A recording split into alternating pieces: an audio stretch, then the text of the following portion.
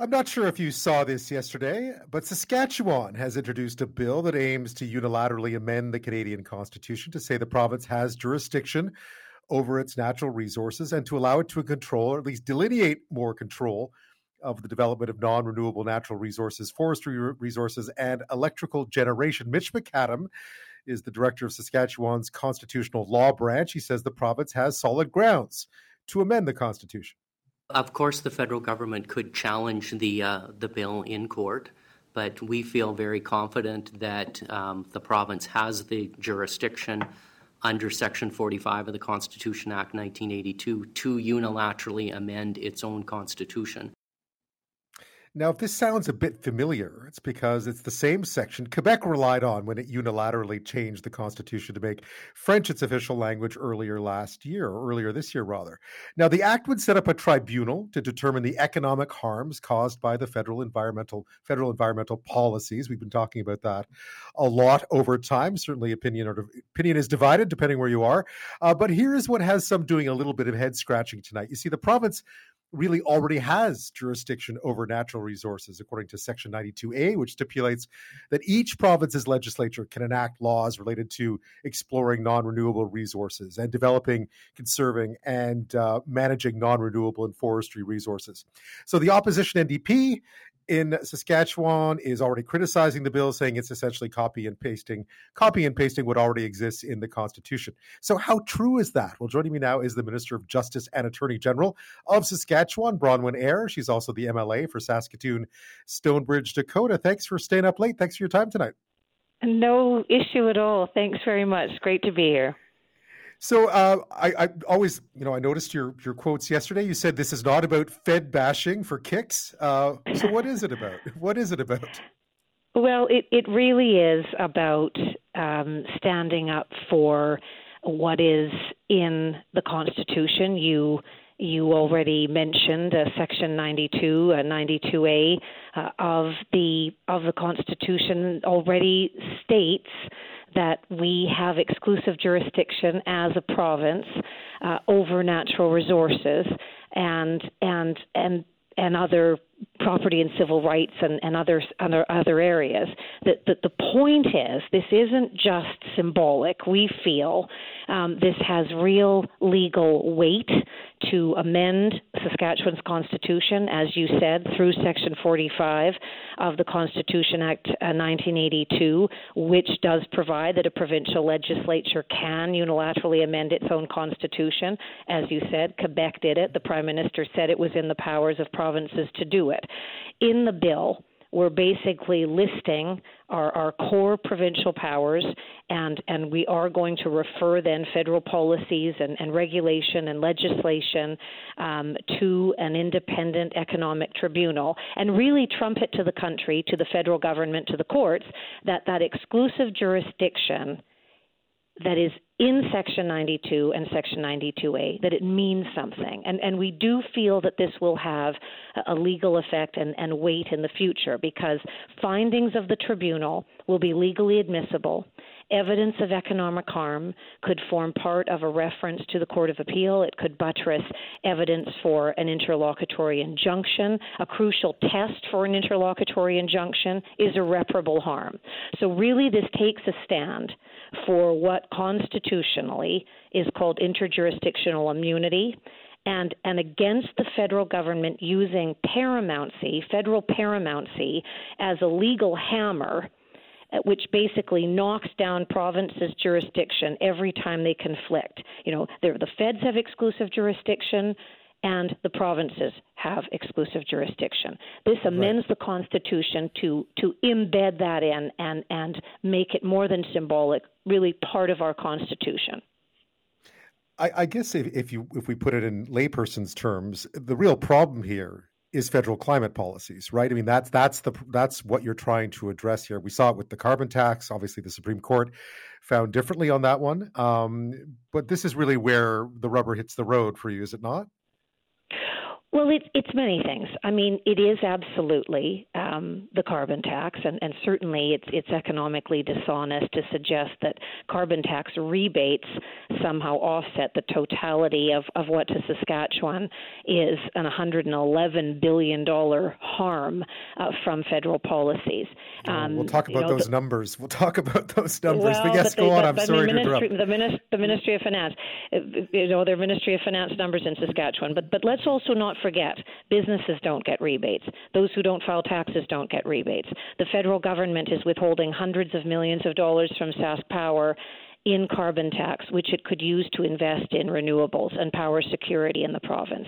The federal parliamentary budget officer found this past January that the carbon tax has left at least 60% of Canadian households financially burdened, worse off, including when the impact on the wider economy is added into the equation.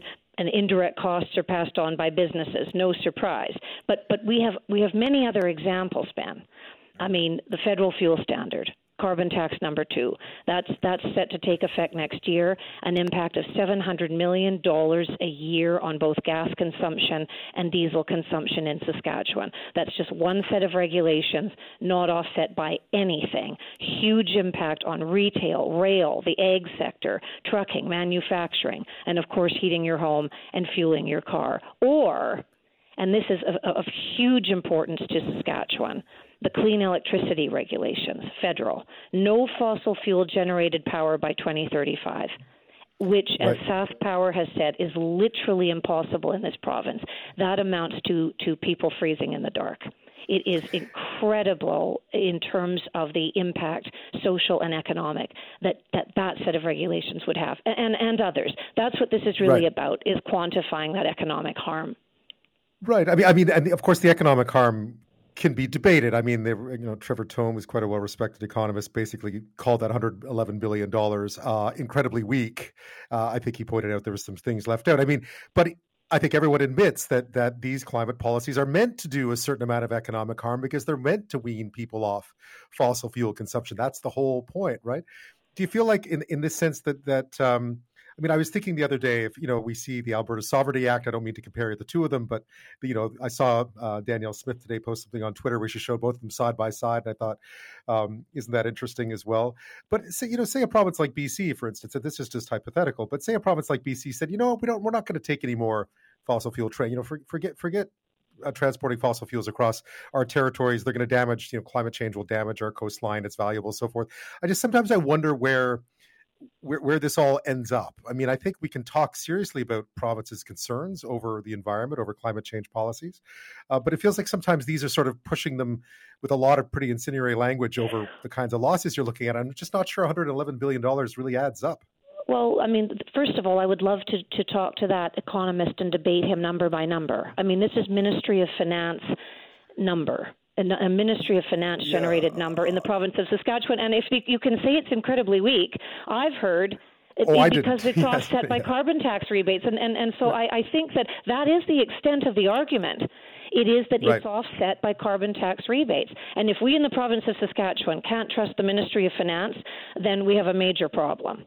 I mean, this is not a political spin number. And as I say, if we talk about economic harm, and we talk about the fact that Saskatoon, where I come from, which I represent, is powered by the Queen Elizabeth Natural Gas Power Station, and we talk about 2035, no fossil fuel generated power in the province of Saskatchewan, that is a major problem. We have signaled that we are moving to SMRs. We have signaled that we are committed to wind and increasing solar and the rest of it. But we so you feel like you're doing your part, cannot transition that quickly by 2035. So it is an economic discussion, and I do feel I have yet to see a counter, a real economic counter, other than that saying that those numbers are weak and there are carbon tax rebates. It is far deeper and far more damaging than that.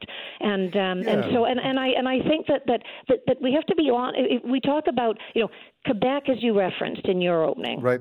Sure. They did Section 45. They unilaterally amended. Mr. Singh, as we know, has said only Quebec can unilaterally amend. But when the West does it, and a province as Saskatchewan raises these issues, suddenly it's destructive to the Federation. And I think that's partly where we're coming from, that we are tired of the double standard, and we are tired of the contempt to ordinary people and workers and their livelihoods that some of these policies represent. And there is an economic harm. I think we all have to be clear on that. The federal government has admitted there's economic harm to things such as the federal fuel standard. But in which federation do you see economic harm perpetrated on just one region? On just one region. We were talking about this a bit earlier, and I know you were the Minister of Energy previously, so you know all these files inside out. Do you think that these concerns have not been listened to? Because I think a lot of people outside the prairie sometimes think, oh, it's just, it's the usual Fed bashing, right? I mean, you addressed it right away yesterday for obvious reasons. Do you feel like your concerns have not been listened to, that people really don't understand the sort of pain this will inflict specifically on a province like Saskatchewan? Yes, we do. And as I said yesterday, I mean, it isn't about Fed bashing just for kicks. It's really just about asserting our exclusive jurisdiction, as the federal government has exclusive jurisdiction, our exclusive jurisdiction over natural resources. And you can say, well, that's already there. But I think the question then is, it hasn't really helped that it's there, because the federal government has continued to roll out programs and policies and regulations, carbon tax, federal fuel standard, clean electricity regulations. Now they're signaling fertilizer mandates, the rest. All of these things are, under the law, unconstitutional, under Section 92A, and as we've seen, Quebec has unilaterally amended its constitution to deal with things that relate to Quebec.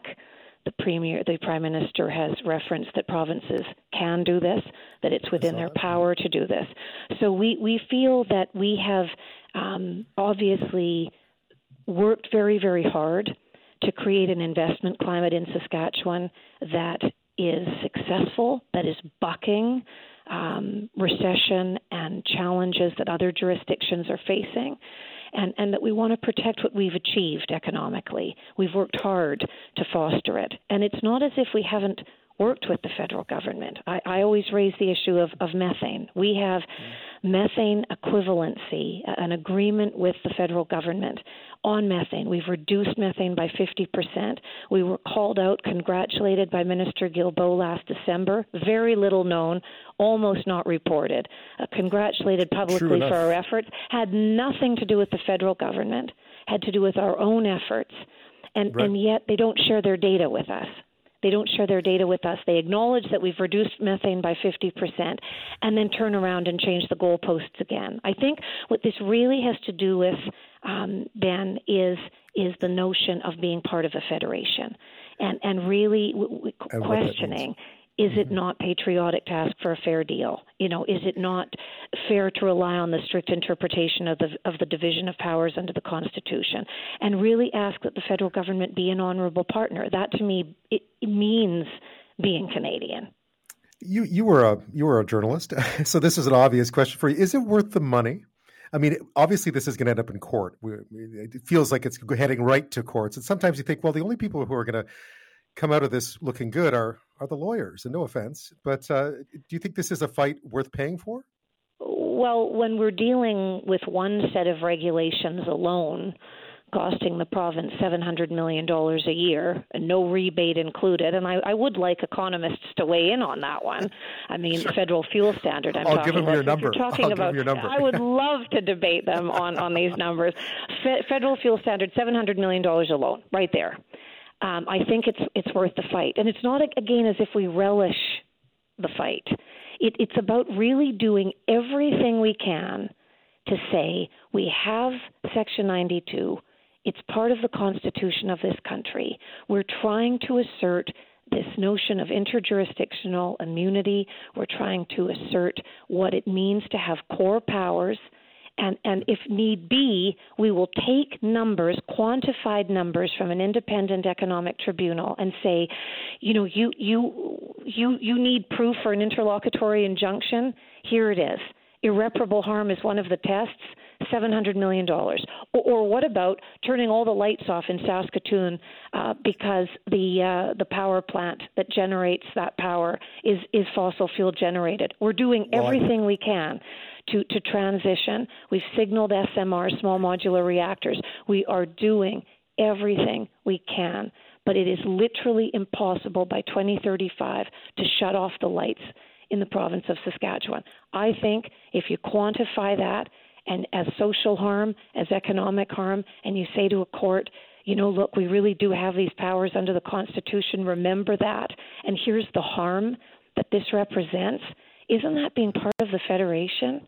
Isn't that honoring what's already in the Constitution and really paying attention to what provinces have in their jurisdictions under the Constitution? I don't see that as very radical. I see it as embedding what's already there and really standing up for what can benefit the country. That's what really this is about. I imagine at some point it'll be up to a court to decide. Bronwyn Eyre, thank you so much for your time tonight. I appreciate it. Great pleasure. Thanks so much, Ben.